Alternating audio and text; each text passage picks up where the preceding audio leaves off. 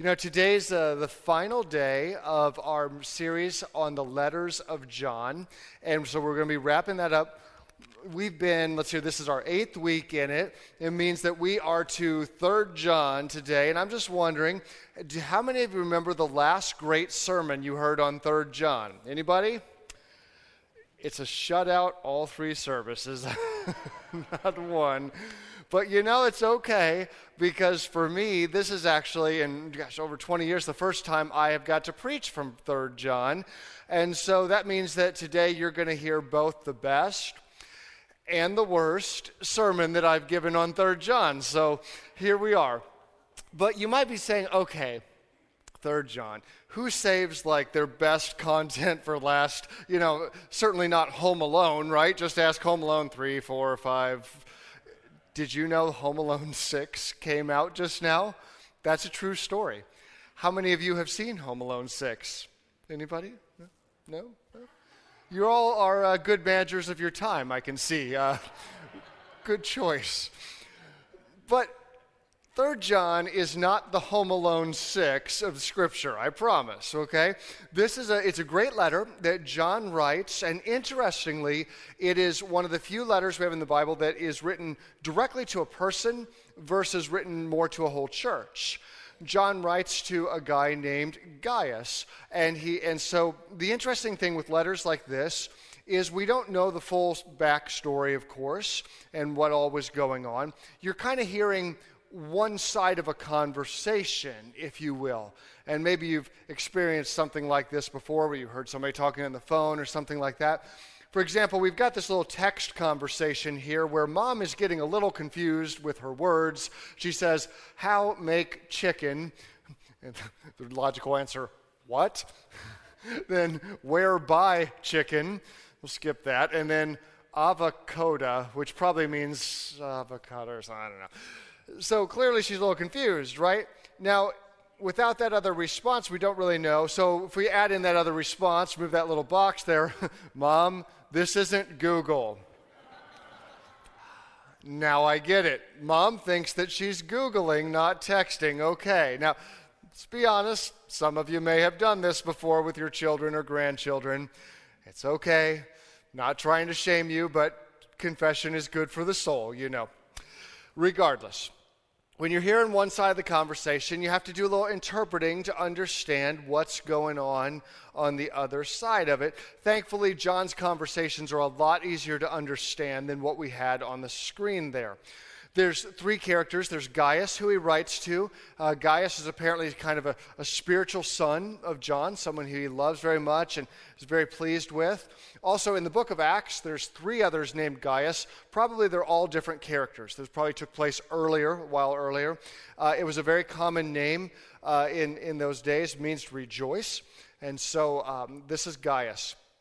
Then there's another guy we'll read about a little later in the book. His name is Demetrius, another guy that John is pleased with. He affirms his behavior. So we've got kind of 2 beauties, if you will, but one beast. And that's Diotrephes, who is, well, not a real winner, put it that way. He's kind of struggling. And so John's going to address each of these, and I think that we can learn some things as we see kind of some of the opposing attitudes that are found in these verses. So we're going to watch a little video clip that kind of starts the book, and then I'm going to pick up the reading right after that. Let's check this out.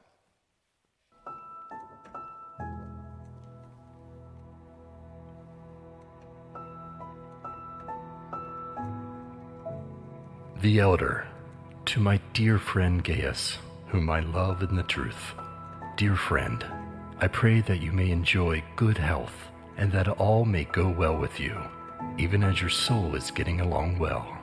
It gave me great joy when some believers came and testified about your faithfulness to the truth, telling how you continue to walk in it. I have no greater joy than to hear that my children are walking in the truth.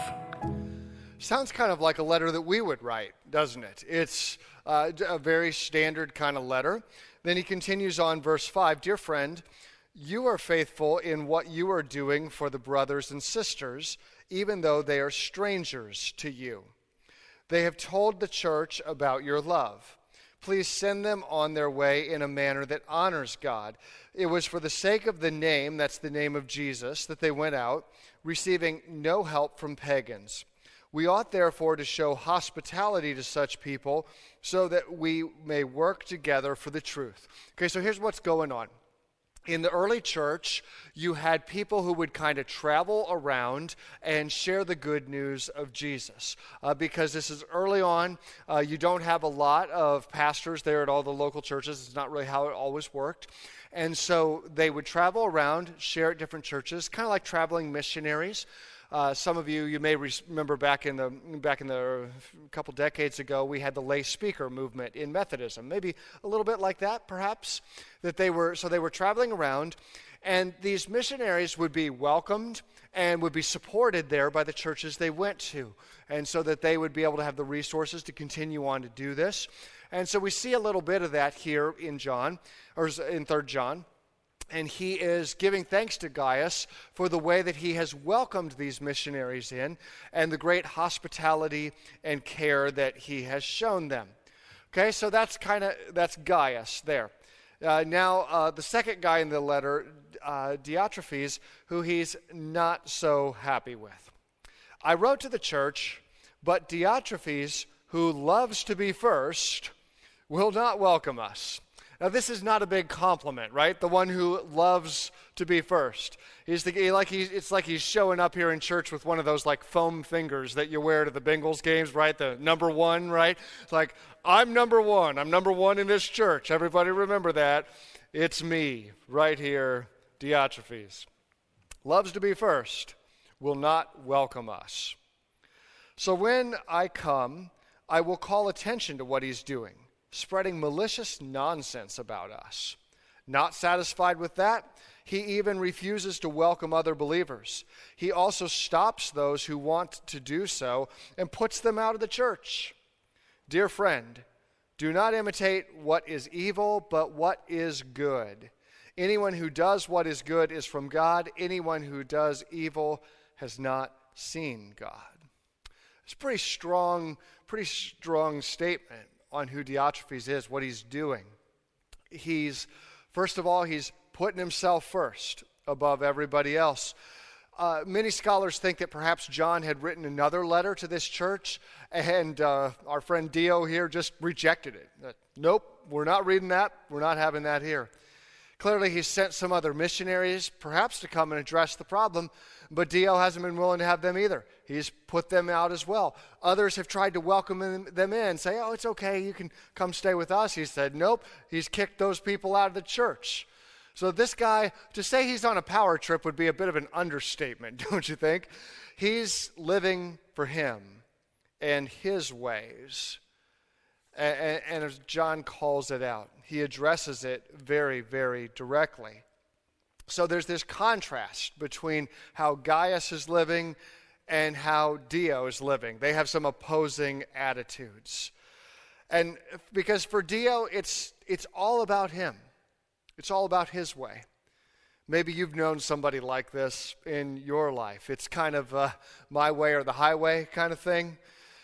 You try to work with them, but they're unreasonable because they always want things to be their way. No matter what you give them, they always want more. For political reasons, he's assumed leadership of this church so he can have things his way. And we don't really know much about him besides these words. His name would have been kind of an aristocratic kind of name, so perhaps he came from a powerful family. We don't know that for sure, but it's possible. Maybe he was used to getting his own way in society a lot, and he kind of just translated that right into the church. Regardless, it's not what we're supposed to be. Even in ministry, people can make it all about them. John rejects this because pride is the root of evil. It really is. When you think about it, whenever you or I sin, we're basically saying, God, there's your way, but my way's better. I'm going to do it my way. It's pride.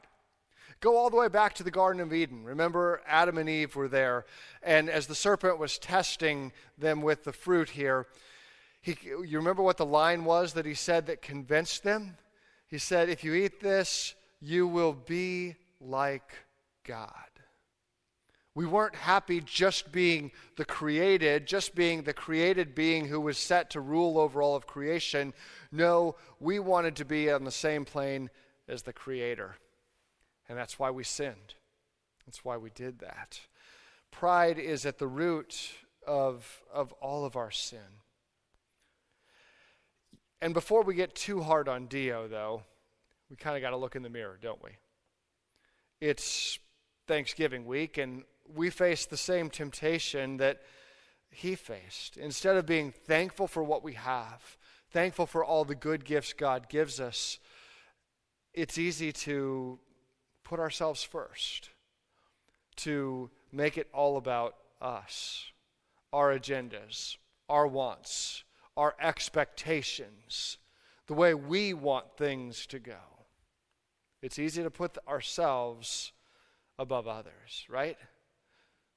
Why is it that Danny has to keep playing that hymn? I've emailed him 3 weeks in a row and asked for a different one, you know? By the way, nobody emailed that. I just wanted to throw that out there.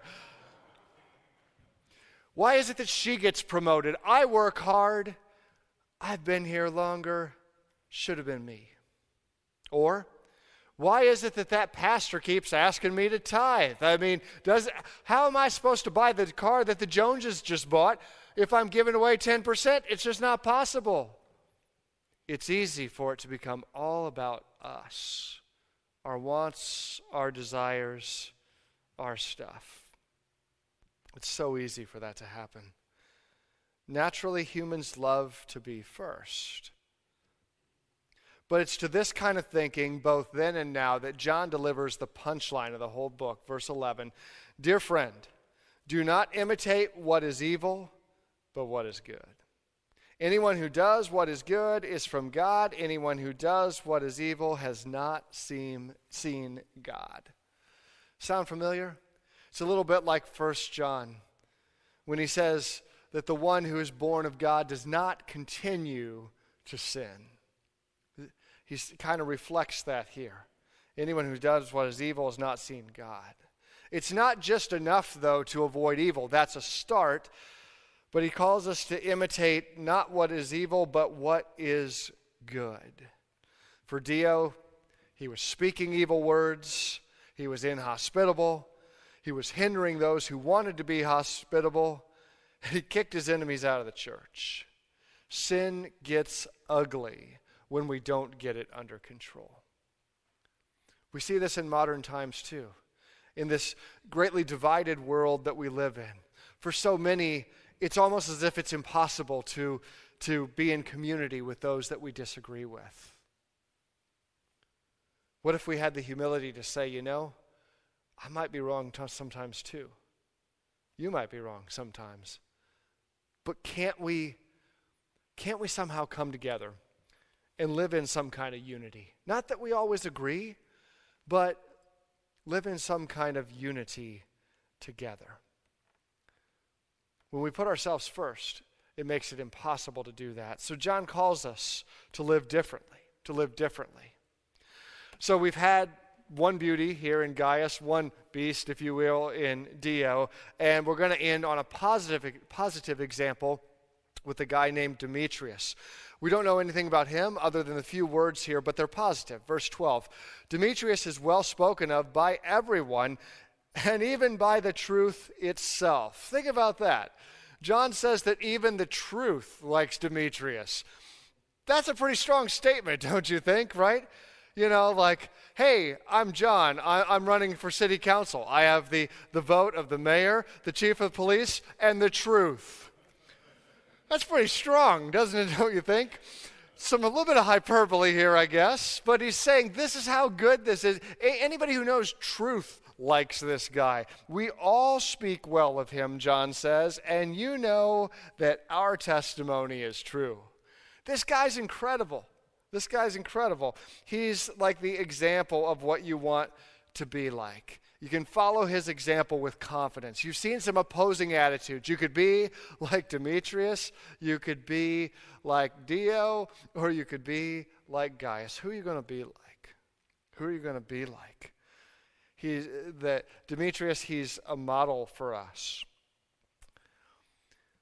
So as we reflect on these words, where do you see yourself? I think for all of us, if we're honest, there's some challenge to deal with our own pride.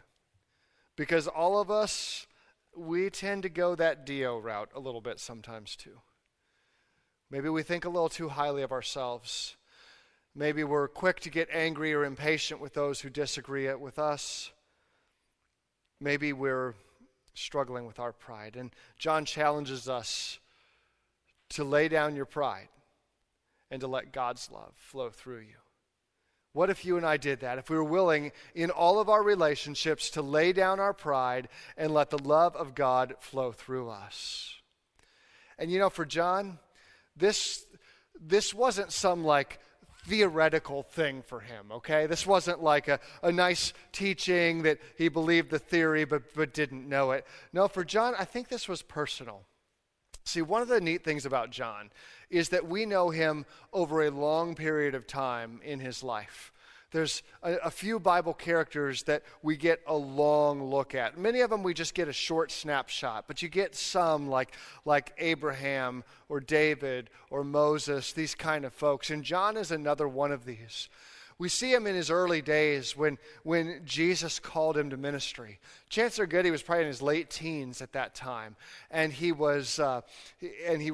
He was a fisherman, and he was just doing his thing. And Jesus called him and said, "Come, follow me," and he did. He came and he followed Jesus. And the thing is, John had a little ways to grow, we might say. Because Jesus had a nickname for John and his brother James. He called them the Sons of Thunder. Not because they were trying to start a motorcycle gang, but because of their temperament. John was, he was a little bit, we could say that he wanted to be first at times. In fact, we skip to that second verse here. It talks about a time where John and his brother James, they approach Jesus, and they say these words to Jesus. Mark 10:35. Then James and John, the sons of Zebedee, came to him. "Teacher, we want for us to do whatever we ask." Now, how's that for a way to start a prayer? Lord, I'm asking for an answer, and the answer should be yes. This is how they start off. But Jesus humors them. "What do you want me to do for you?" Jesus asked. They replied, "Let us sit at your right and the other at your left when you are in your glory." Are you kidding me right now? Jesus, we've got this request. It's just a little thing. When you get to heaven someday and we're there with you and you're like judging all the nations, you're going to need some help, right? So here's an idea. I'll be your right-hand guy. I'm John. And my brother James, he'll be your left-hand guy. We'd be perfectly qualified. Yes, we know that you've got 10 other disciples, but quite frankly, we're number 1 and number 2. It's pretty obvious to everyone, don't you think? This is John, the young man. It's kind of funny, seems kind of ironic that he's critiquing someone who wants to be first, right? Maybe he sees some of himself in this. Or another time, the disciples were on the road with Jesus. They were on their way to Jerusalem, and Jesus wanted to do something that was totally inappropriate in their culture. He wanted to take the short route through Samaria. Now, you might remember that Samaritans and Jews hated one another. It was an evil, racist kind of thing. And Jesus, he was all about love. So he didn't play into that stuff. And Jesus said, "We're going through Samaria." And he sent a couple people ahead to get things ready. I don't know, maybe they wanted to stop for lunch, or maybe they wanted to spend the night, but they send some folks ahead. The Samaritans encounter these folks, and they say, "Nope, Jews are not welcome in this town. Jesus, his disciples, they are not coming in." So the messengers come back, and they tell Jesus and the disciples this. And guess who's the first ones to respond? You got it, the Sons of Thunder. And they're not exactly gracious. Luke 9:54, when the disciples James and John heard this, they asked, "Lord, do you want us to call down fire from heaven to destroy them?" That's an approach, don't you think? Like, We've been working on these miracles, Lord. How about fire from heaven today? We'll try it, right? This would be great. In fact, some may not be aware of this, but there's an obscure textual variant in the Greek here, right? Let me just read for you this it's a little obscure, doesn't make it into most of the translations, but it says, when the disciples, James and John, saw this, they said, Peter, hold our beers. Lord, do you want us to call down fire from heaven and burn them all? You called us to show your love to them, and we're ready to burn them up. Doesn't exactly make sense now, does it?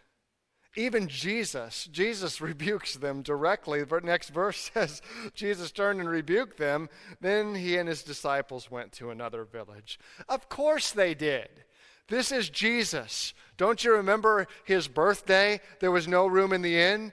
Did he burn up the inn? No. He went out to the barn instead and was born there. What do you think he's going to do? He goes on to the next town. See, when you look at John's life, you see a progression of growth. You see a guy who, quite frankly, is pretty immature, even though he's actually walking with Jesus. Like, you can ask him any question you want. You hear all the sermons. You hear them over and over and over, probably because he traveled around and gave them, right? You know the stuff, you see the miracles, and when somebody makes you mad, you want to burn them up. When you think about the others around you, you decide you should be number one throughout all of eternity. Yeah, pride, arrogance, they seep into our lives pretty easily. But the thing about John is that he got more and more time with Jesus. And he got to see the love of Jesus. He got to experience what it was like, just like we sang about earlier, when Jesus washed the disciples' feet. When he served them, when the God of the universe takes the position of a servant and washes the feet of the disciples. He got to see Jesus breaking bread, offering it to his disciples and saying, this is my body, this is my blood. It's probably confusing to him until just hours later, when John stood there with Mary and watched as Jesus is crucified. John witnessed the ultimate act of human love as God himself lays down and gives his life voluntarily for prideful, arrogant people like John. Years later, John will sit down to write his gospel. How will he refer to himself? The disciple whom Jesus loved. Love defined John. He went from being a fiery, arrogant, young little punk to the leader of the church.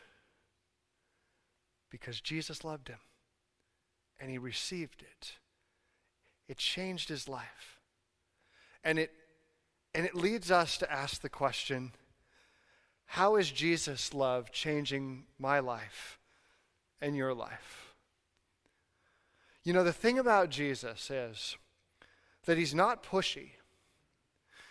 He gives us, he's the God of the universe. He was there at creation, and yet he gives me and you free will, the freedom to choose whether we will accept him or whether we will reject him. It's your choice. Nothing's forced on you here. And when you ask him into your life, it becomes an ongoing daily decision to say, Jesus is Lord. You have the decision in every situation you face, whether you choose, as John said, whether you choose good or whether you choose evil. And we know about our faith in Jesus by the way that we choose. Are we choosing his way or are we choosing evil? And I think that as we read these letters and as we look at the life of John, it should challenge us to reflect on ourselves and say, Jesus, how are you calling me to grow? For some of you, maybe you're brand new to faith, and you might look at some others around you and say, oh, I'm not like them. I'm embarrassed. I messed so much up. Well, look, it's a process of growth. I mean, look at what happened to a guy who literally was one of the authors of Scripture, right? He didn't start off in the strongest place. So there's hope for you and there's hope for me. But also, know that it's not automatic. Because here's the thing, maybe you've been a follower of Jesus for a number of years, even decades. What if you look back, honestly, at your spiritual life? You look back last year, year before, maybe decade before, whatever it is for you. How would you say that you've been growing in faith? Or are you? You know, perhaps you look and say, yeah, I used to be really self-centered. I used to want to keep all my resources for myself, and now I'm so much generous. Or I used to be so hot-tempered, but now I'm so much more patient and kind and caring. Or I used to just be known as somebody who stole or who lied or who deceived or who wasn't honest, or I wasn't faithful to my spouse, or whatever it is, and Jesus has changed me. Thank God. In this week where we pause to give thanks, thanks be to God for the ways that he's changed your life and my life. But maybe you look and you say, you know, if I'm honest in my assessment, it's not so much like a up and to the right kind of thing. It's pretty much kind of steady, or maybe a little bit of this and that. Well, growth is not mandated for Christians. You see, there's a difference in aging and growing. You can spiritually age without spiritually growing. For example, if we have a puppy, right? She's 6-month-old black lab, right? Some of you have dogs like this, so you know my life right now, right?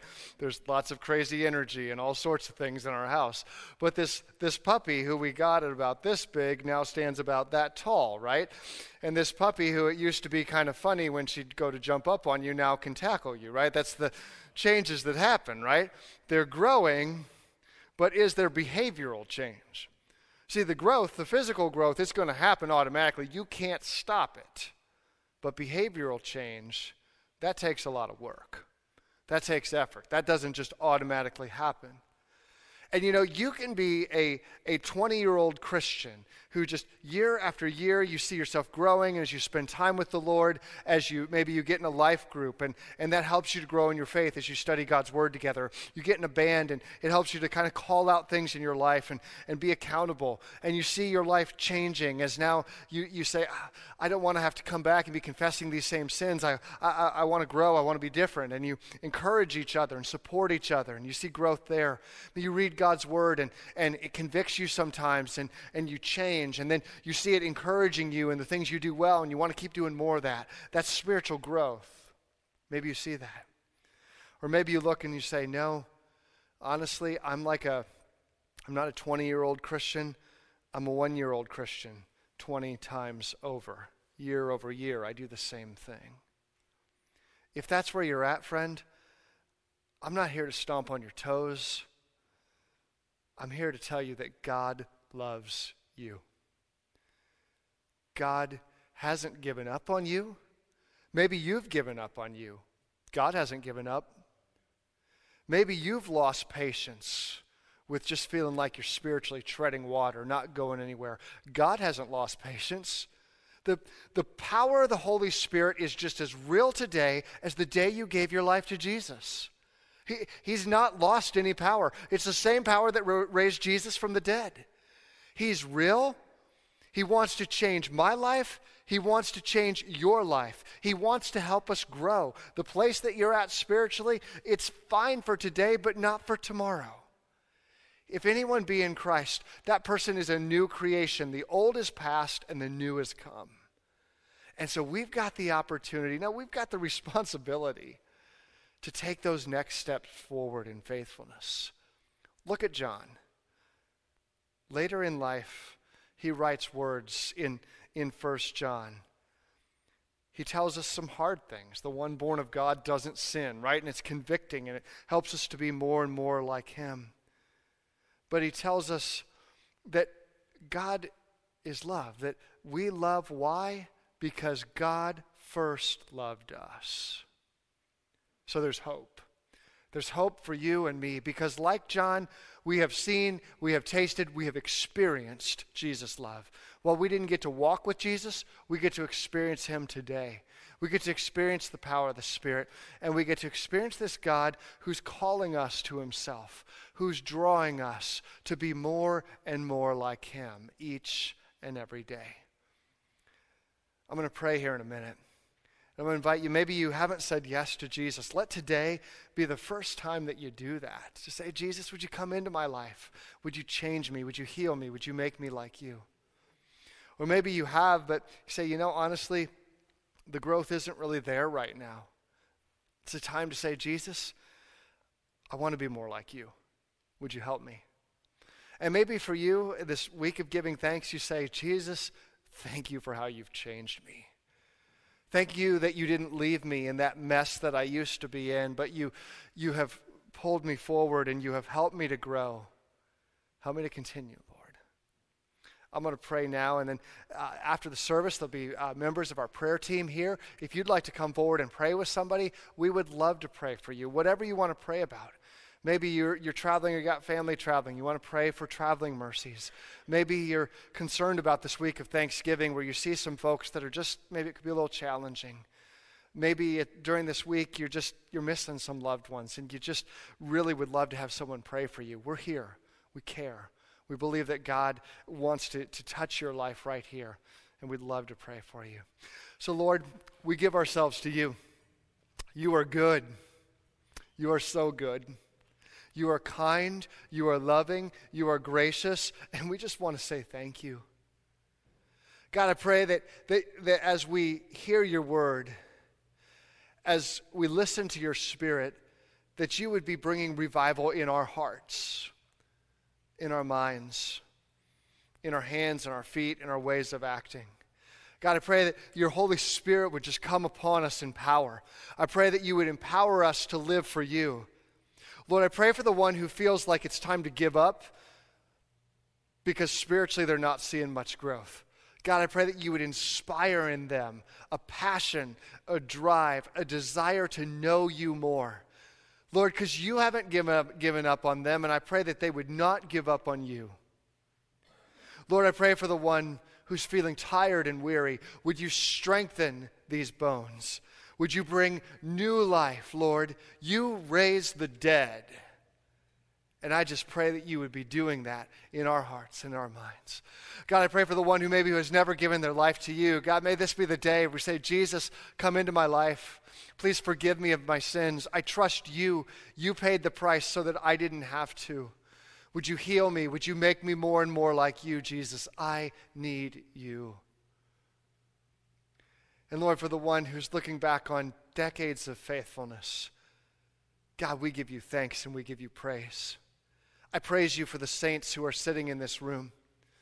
I praise you for the saints who have gone on before us, whose legacy still resonates through the walls of this church. I thank you for how you are building up the next generations of followers of Jesus. Lord, we love you. We praise you and pray this in Jesus' holy name. Amen.